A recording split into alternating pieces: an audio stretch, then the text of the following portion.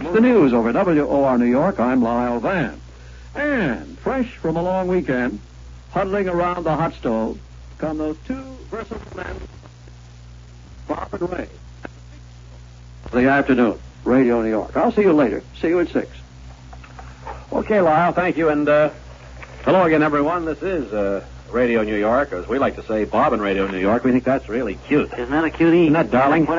Gee whiz. Gosh, what creative little guys you fellas are. That really fits in there, gang. Honestly, Bob and Ray, the way you fellas talk so funny on the radio, I just get so uptight about it. That's right. Will you please? Oh, boy. Funny guy. What do you got on the air there today? Well, I was just looking down here. This is William Jennings Bryan's birthday. He was born in 1860 in Salem, Illinois. Famous, of course, for the Cross of Gold speech denouncing the gold standard. You trying to drive nails over there, Bob, or something? I hear you pounding the table all afternoon. I don't know what the...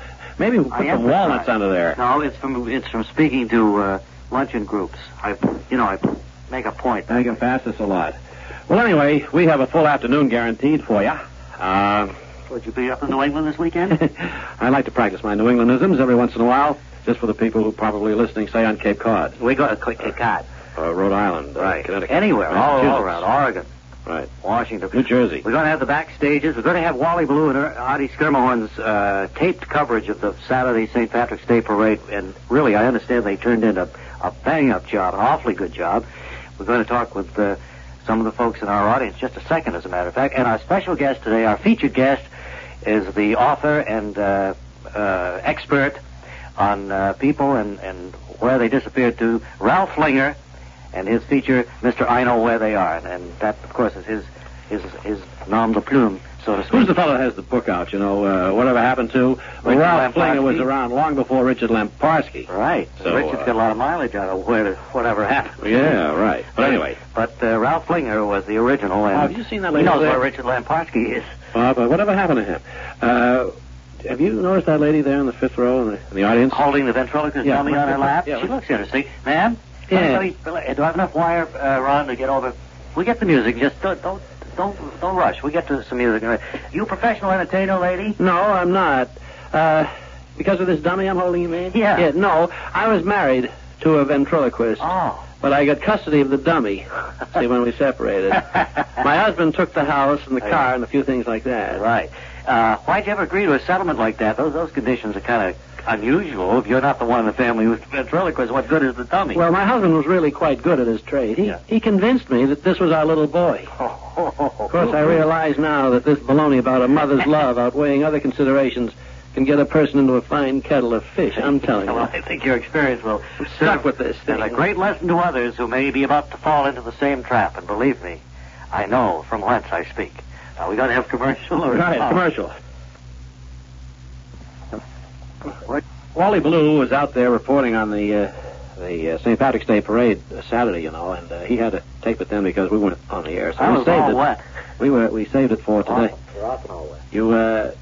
Wally, you have that awful habit of talking off microphone again. It's quite disturbing to a person who's listening on one of those small transistor radios, Me walking around the street? Yeah. To them, it's, almost difficult, almost impossible to pick up. Okay, Ray. Well, I'll try to speak more directly into the microphone so the people may hear what I have to say and the way I have to say it. You have to say it that way? Bob is not speaking off What do you mean? Well, there's only 2 chairs, and if he sits in one, I have to get up and let him sit down. I wonder if we could make arrangements to have you, Wally, broadcast from another studio and have him, just call him in and have him sit there until we send him out. It's just a passing thought. I mean, I just want this thing to be perfect. I know you do. You're a perfectionist. Brother. Webley Webster, ladies and gentlemen. Am I going to play the great harmonica today or the organ? Which? Well, not the organ, because that's in the John Gambling studio for some reason. I guess he was threatening to play it last week. I heard they blew a gasket. John Gambling or the mighty... The organ. Oh, I know. They're replacing it. It's right here. Well, I know that the organ was down at Port Royal on Friday. I think that's been fixed. I think that's been taken care of. Oh, well, that's good. Yeah. Everybody. We've had some great cards and letters over the weekend. We just want to say thanks to one or two, William and Leona Davies in Norwood, New Jersey, who came backstage at our Broadway show a couple of years ago. Said hello. Dorothy Viskovich, I think, sent us a card. Loretta Dinsdorf of Huntington. William Weeb of Summit, New Jersey, Mary Morris of Lawton, and many more. Thank you very much. Appreciate them. Okay. The time now is 3:30, incidentally, and this is Radio New York with Bob and Ray, WOR New York.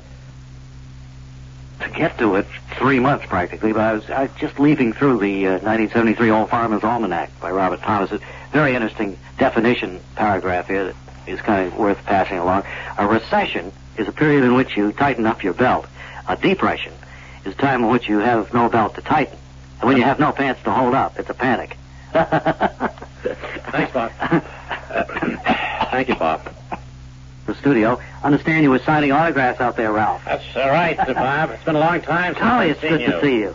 I was just had lunch with Richard Lemparski. Oh, really? Well, I should say our lawyers had lunch with Richard There's Lemparski. some trouble there, is it? Yes, you see, I've been doing this, Where Are They, for a long time. I know you have. I've been doing Whatever Happened to when Tom X was still making movies.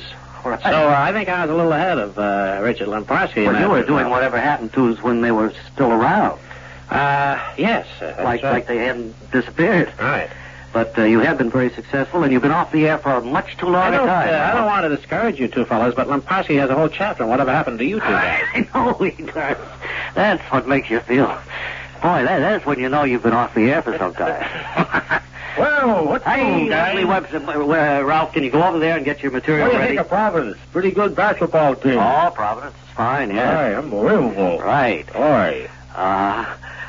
Speaking of that, will Sam DeLuca be along later today? He'll be along about an hour from now. I want to get his autograph. He's busy typing out there and getting his material all together. Very good. Just about an hour. Right. So we've got a lot of things coming along, the backstages too, of course. You don't watch Sam DeLuca broadcast? He does it in a crouch position, as though he's a Really? linebacker. It's really funny. The engineers are scared. Well, that's from years of practice, He looks like he's ready for the ball to be snapped. It's like he could spring out of that chair. You betcha. Just like that. Oh, and Red Dog. Oh, what a Red Dog you can put on. Someday we got to surprise him and throw a football at him in the middle of one of his... Hey, that's a good idea. Huh? Put that down on the note. Let me make a note of that. Do we go?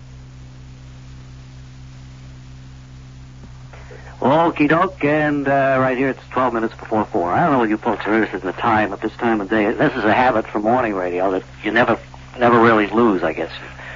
Always give the time. Anyway, I want to come over here with this song I I got. never wear a watch. I just don't care what time it is. I just don't care. Do you know, I know a lot of people who Yes. don't do that. Time is just forget it. Sure, the watch people are not happy to hear that, but they You have a general idea what time it is. You know it's You can late look- afternoon. You can look most anywhere you are, and you can see a clock. You can always say, buddy, you got the correct time. Right time, right. Ma'am, I'd like Yes. to talk with you a little bit here.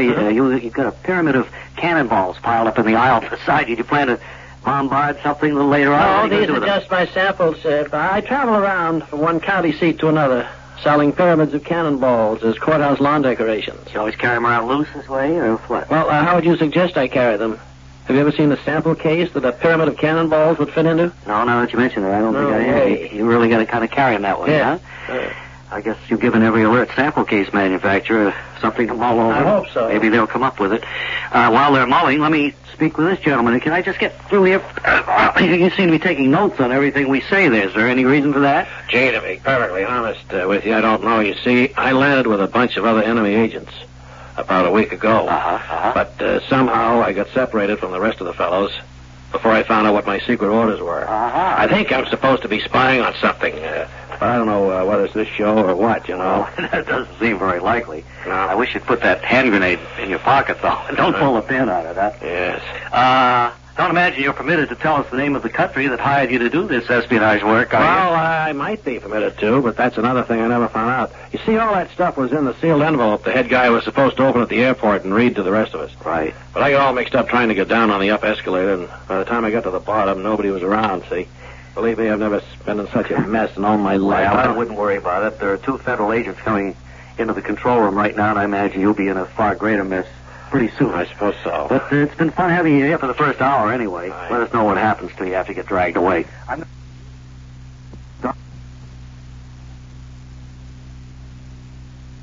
Mary, have you done any more thinking about Bess Meyerson's job as consumer advocate? I've given it some thought, but my phone hasn't exactly been ringing, Have you discussed it with anybody in officialdom? Abraham Beam. You talked to A. Beam about it? Yeah. What was his reaction? He said, Kosi Kosa. Oh, I I don't know what that means.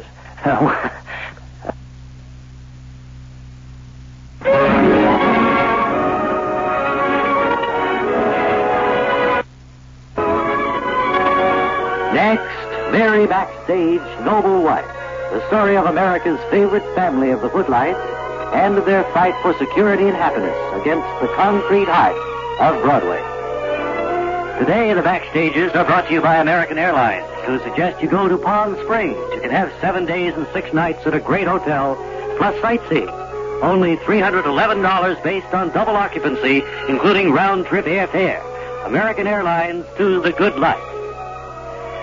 It's shortly after our last episode now at the Backstage summer home in Skunk Haven, Long Island, as we see Mary, Harry, Greg Marlowe, young playwright secretly in love with Mary, and Calvin L. Hoogovan, their next-door neighbor, and Pop Beloved, who have just arrived. And we hear Mary say, "Oh, come in, Calvin." "Hey, Calvin. Tell us about what happened down in Washington." Hadn't expected to see you two back here for some time. Hi, everybody. Well, you'll never believe what happened. They called the hearings off, or adjourned them anyway. They adjourned the hearings for at least 4 weeks. Adjourned the hearings? Yeah, well, they couldn't get anybody over from the White House to talk or anything, so they just said, well, let's cool it for a while. Pretty exciting. Excuse me. Are those Spanish peanuts there? Well, yes, they are. Why do I have a fistful? Help yourself. Good, thank you. Well, that's certainly a surprise. I know Ralph Crusader must be pretty upset that they've postponed the hearings. He was all set to really take off after those faulty sock manufacturers. Well, yes, he was. He had the stuff on him. But he's a cool number. Cool cat, huh? You can't get him disturbed. No, sir, Ralph just takes it in stride like nobody's business. Well, what's the news around here, Mary? What's new? Are those mixed nuts over there? Yes. Oh. And there's macadamians over here. Well, let me try these mixed nuts first, and I'll get to the macadamians in a little while. Well, they just moved in. Well, the big news with us, Calvin. What a sense of you always had, Harry. Too bad they never put you into comedy. The big news with us is that Greg Marlowe, young playwright secretly in love with Mary here, has just planned to produce a new Broadway show starring the both of us. Sounds like a flop. The both of you? You and Mary back on Broadway? That's right. What's it going to be, a comedy or... Well, we don't know. We haven't read the script yet, have we, Greg? Greg was going to leave it with us before he went back to New York today. Somebody been into these Spanish peanuts? Well, yes, just Calvin. What? Well, there are none left, Calvin. They're my favorite, you know. You ate all of them? Well, I didn't know. I thought you people were here. I didn't know. What's the play going to be called? There weren't more than 40 in there. Well, there weren't 40 Spanish peanuts. Certainly more than one fistful. Practically nothing. I don't look at it that way. What's the play going to be called, Well, Harry? sorry, I didn't mean to start up World War IV. Well, don't get in a fight over Spanish peanuts. There are other nuts over there, mixed nuts in that bowl. What are you looking at when you say that? I'm looking at you. No, really, I'm sorry. I didn't know I was going to cause a storm by taking a few peanuts. What's the play going to be called, Harry? It's called Westchester Furioso, Pop. Oh, a comedy? Well, we don't know. We haven't read it yet, but it sounds like it's right down our alley, the kind of thing that Mary and I are so good at. Singing, dancing, that sort of thing. I hear you're going to use your hand as a model for holding a chainsaw in a big magazine ad. Well, that's just a little fringe benefit that you get from being starred on Broadway. Have you stopped biting your nails? When do you start rehearsing, do you know, Harry? No, I don't. Greg will let us know all about that as soon as his plans are concrete. Oh, excuse me. I see an ambulance coming up the driveway.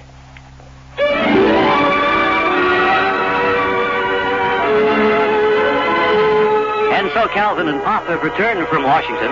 Mary and Harry prepare to read Greg Marlowe's script for his new production, Orlando Furioso. Be sure and join us tomorrow when we'll hear more about the ambulance, and we'll hear Calvin say, "What is this, 90 proof or what?" in the next exciting episode of Mary Backstage, Noble Wife. Word Carr speaking. Thank you, sir. It's 25 past 4 now. Say, the Backstage is getting into some excitement now. Oh, look, they're never better than when they're in production for a Broadway show. Calling George Meade, I was about to introduce a feature that Wally Ballou made last Saturday. This is a tape that he made while he was killing time, waiting for the parade to start. Would you roll that, please? Wally Ballou killing time here before the parade starts. There's some 30 or 45 minutes before any actual action takes place, so I'm going to chat with a gentleman here who seems to be in a rather unusual line of work. He's wearing a uniform and bearing firearms. I understand it, sir, though you're not a member of any branch of our nation's armed forces. No, not in the federal sense of any of the things like you get drafted for, anything like that. Right. Actually, I'm employed by the city. I'm what is known as a policeman. A policeman. And are there others with that same title here in New York who make up some take out the local militia or what? Well, yes, there are other policemen in New York besides myself, but we're not exactly what you'd call a militia. I mean, a militia would mostly wait around to fight off invasions, put down revolutions and things like that. But that's not what policemen do. Your group doesn't care about invasions, revolutions? Would I be correct saying that? Well, I wouldn't want to go on record as saying we don't care about them. It's just that the average policeman spends more time hunting for criminals, see? How's that so? Well, how do you know where to hunt for them? Well, I don't know where we hunt for them in any special place. Usually we just wait for people to call in and tell us about crimes that have been committed, and then we start hunting around for the criminals. You know, neighborhood places like that. Why do people bother to call you? Don't they have the necessary license to hunt for criminals themselves, or have most of them already bagged their limit for the season, or just what's the story there? Well, it's not exactly a question of having a license, and there's no quota on the number you can get. It's just that most people don't particularly want to go out and hunt for criminals. They'd rather call a policeman and have him do it. That's a lucky break for you policemen, having the field all to yourselves that way. I suppose the government pays you a bounty for every criminal you get? No, it doesn't work that way at all. No, we just pay the regular salary, and if it doesn't make any difference how many criminals we shoot or anything. Well, it just takes the sport out of the thing, doesn't it, a little bit? Well, to tell you the truth, the city isn't really too hot, about having us shoot people like that. Oh. In fact, the police official prefers to bring them in alive. Do the officials have some sort of a plan for putting them on display in one of the parks where people can feed them peanuts? No, the city doesn't put its criminals out where you can feed the peanuts. In fact, most of them aren't even kept here in town. They send them away up the river somewhere. And then the people up there eventually turn them loose again. And then that way you police would have a chance to hunt for the same ones more than once. Well, sometimes. Of course, when they're turned loose, we have to wait for them to commit another crime. Sure. And start hunting for them again. Otherwise, they're not criminals anymore. Well, I don't know. I don't want to offend you, but it sounds kind of silly to me. I'm certainly not surprised that the idea hasn't caught on in any other city. Yeah. Thinking back over the way I described it to you, I'm inclined to agree with you. Now, if you'll excuse me, I have to go down and turn the switch down at the corner so the light will change color every 90 seconds. Well, what in the world has that got to do with hunting criminals? I don't have the slightest idea. Goodbye. This is Wally Ballou covering the St. Patrick's Day parade. I'll have more reports with my broadcasting partner, Artie Schermerhorn, a little bit later. Now back to the studio. Okay, we have it here in the and we're ready for whatever else is in line. I guess it would be say hello to Chester Hasbrook Frisbee, who writes Mary Backstage. I think you've really touched on some timely things there already, Chad. I just want to remind you that you don't always have to refer to me as Chester Hasbrook Frisbee. It seems a little stilted to me, actually. It sounds as though, I'm somebody set apart from the average person with just a first name, middle initial, and last name. I notice a lot of our mail, Chester Hasbrook Frisbee, is asking where is the story going to go? Honestly, he has a stone ear when I talk to him. Once Mary and Harry hit the boards again, once they return to Broadway, what's going to happen? Can you give us any hint? Well, Robert Brackett Elliott, let me put it this way to you. Yes, it's going to be a smash success. I think it will be the first time in the history of the Baxters that they will be involved in a hit Broadway show. Well, it's going to be in the Minskoff Theater, but I guess there won't be any room for that for a while. It's going to be in the Ritz. It is. Chester Hasbrook Frisbee, thank you for coming by and talking with us. The author of Mary Backstage. I mean, really. Noble what? Check with all the sports news now. Hadn't thought of for a while. That reminds me that the man who knows all about where people are, whom you may have forgotten, Ralph Flinger, Mr. I Know Where They Are, is going to be along, together with the Backstages and some other features here at Bobbin Radio New York. Radio New York, WOR 710.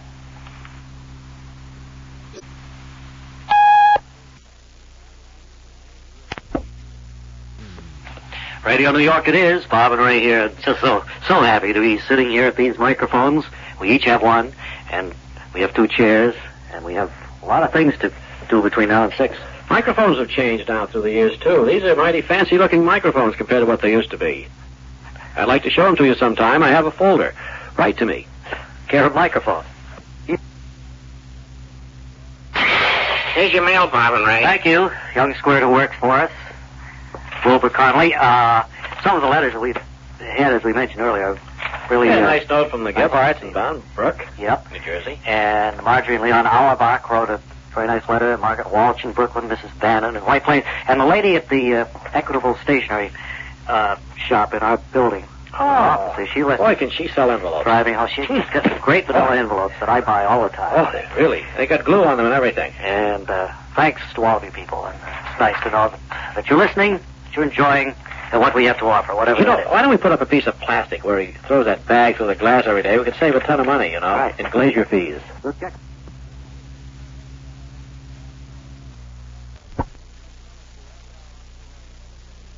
Ryovsky is good to you. Now, it's time to run those tapes that Wally Ballou made last Saturday, the St. Patrick's Day Parade.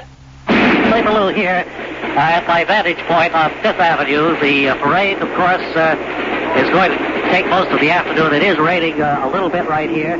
Further up the avenue, my broadcasting partner, Artie Skerberhard, is standing by to report things from his vantage point. Some of the color, the pageantry that, of course, goes into each St. Patrick's Day parade, despite what the weather is. Artie, do you want to check in?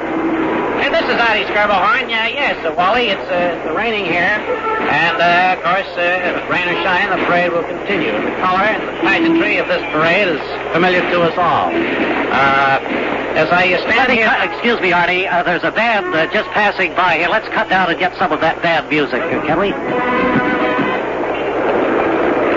Well, the color and pageantry continues as these thousands of paraders, despite the weather, march up Fifth Avenue toward 86th Street, where they'll turn east, making a right turn there, of course, ending somewhere east of Fifth Avenue. Artie? Thank you, Wally. The parade will go up Fifth Avenue and will turn right at 86th Street. Thousands are participating in the parade right now, and the band is about to play. Let's swing down and pick up a little of that music. Let me take it away briefly, Artie. I think I covered most of the items that you did in your report just then. There is a band approaching now. From my point of view, I'd like to have you pick that up, if you will, engineer, get some of that music. Certainly colorful and a beautiful sight to see these sprightly marchers as they step off briskly up Fifth Avenue on this slightly damp day, this St. Patrick's Day, 1973. Now, as you take it away, Wally, let me point out that the marchers are stepping briskly along on this wet St. Patrick's Day. I think I covered that pretty well, Artie, in my last report. It's, I don't know as you can hear me, Wally. I said that the paraders are stepping briskly along here today, and that's saying just what I said, ladies and gentlemen. So they're on a wet, rainy St. Patrick's Day. There's a band right here now. I'm going to cut in, Artie. Excuse me. I want to pick some of this music up for you. That's about it for this report. Wally Ballou speaking for Artie Skerberhorn, my broadcasting partner. We'll be back with more of the St. Patrick's Day parade in the future. Well, what? Hey, that was... Hear that? Another tape of a little bit later on when it was raining a little heavier. We have... Fine. I think we all should do that. And now here he is, Mr. Ralph Flinger. Mr. I know where they are. He's seated right next to me, so let's start the proceedings right off by asking Mr. Flinger if he knows where Spencer Groover, the man who invented the wallet, where he is today. Well, Ray, many people are under the mistaken impression that Spencer Groover invented the wallet. He didn't. It was invented by a man named Samuel Porfill, who happened to mention his idea to Groover, and Porfill now works as head buffer in a tannery in Jamestown, New York. Groover is a millionaire and lives in his own department store. For goodness sake. There was a man called Norman Brewster who once invented a clip so that when you picked up the sugar from a lunch counter, the menu wouldn't fall down. You know, where is he today? Well, while Brewster thought his invention was a good idea at the time, he later found that most people enjoyed having the menu fall to the table. However, Brewster did well anyway. He lives in Death Valley with his family and has enjoyed remarkable success prospecting for lead. I see. Now, many years ago, there was a marathon dancer by the name of Bessie Farley. She was the girl who danced for a solid year without stopping. Could you tell us whatever became of her? Yes, she married a foot doctor from Chicago. Later, she and her husband found that they didn't care for Chicago, so they moved to Fort Lincoln, Nebraska, where they're both involved in visual education. They manufacture the little pictures that go into those telescopic eyepieces. Oh, yes, I've seen those. Right. Well, thank you, Mr. Flinger. We have so much business to do. Will you stay by, and we'll ask you some more questions in just a little bit. Be very happy to. So much fun to talk to Mr. I know where they are, Ralph Flinger. Get here. Got it.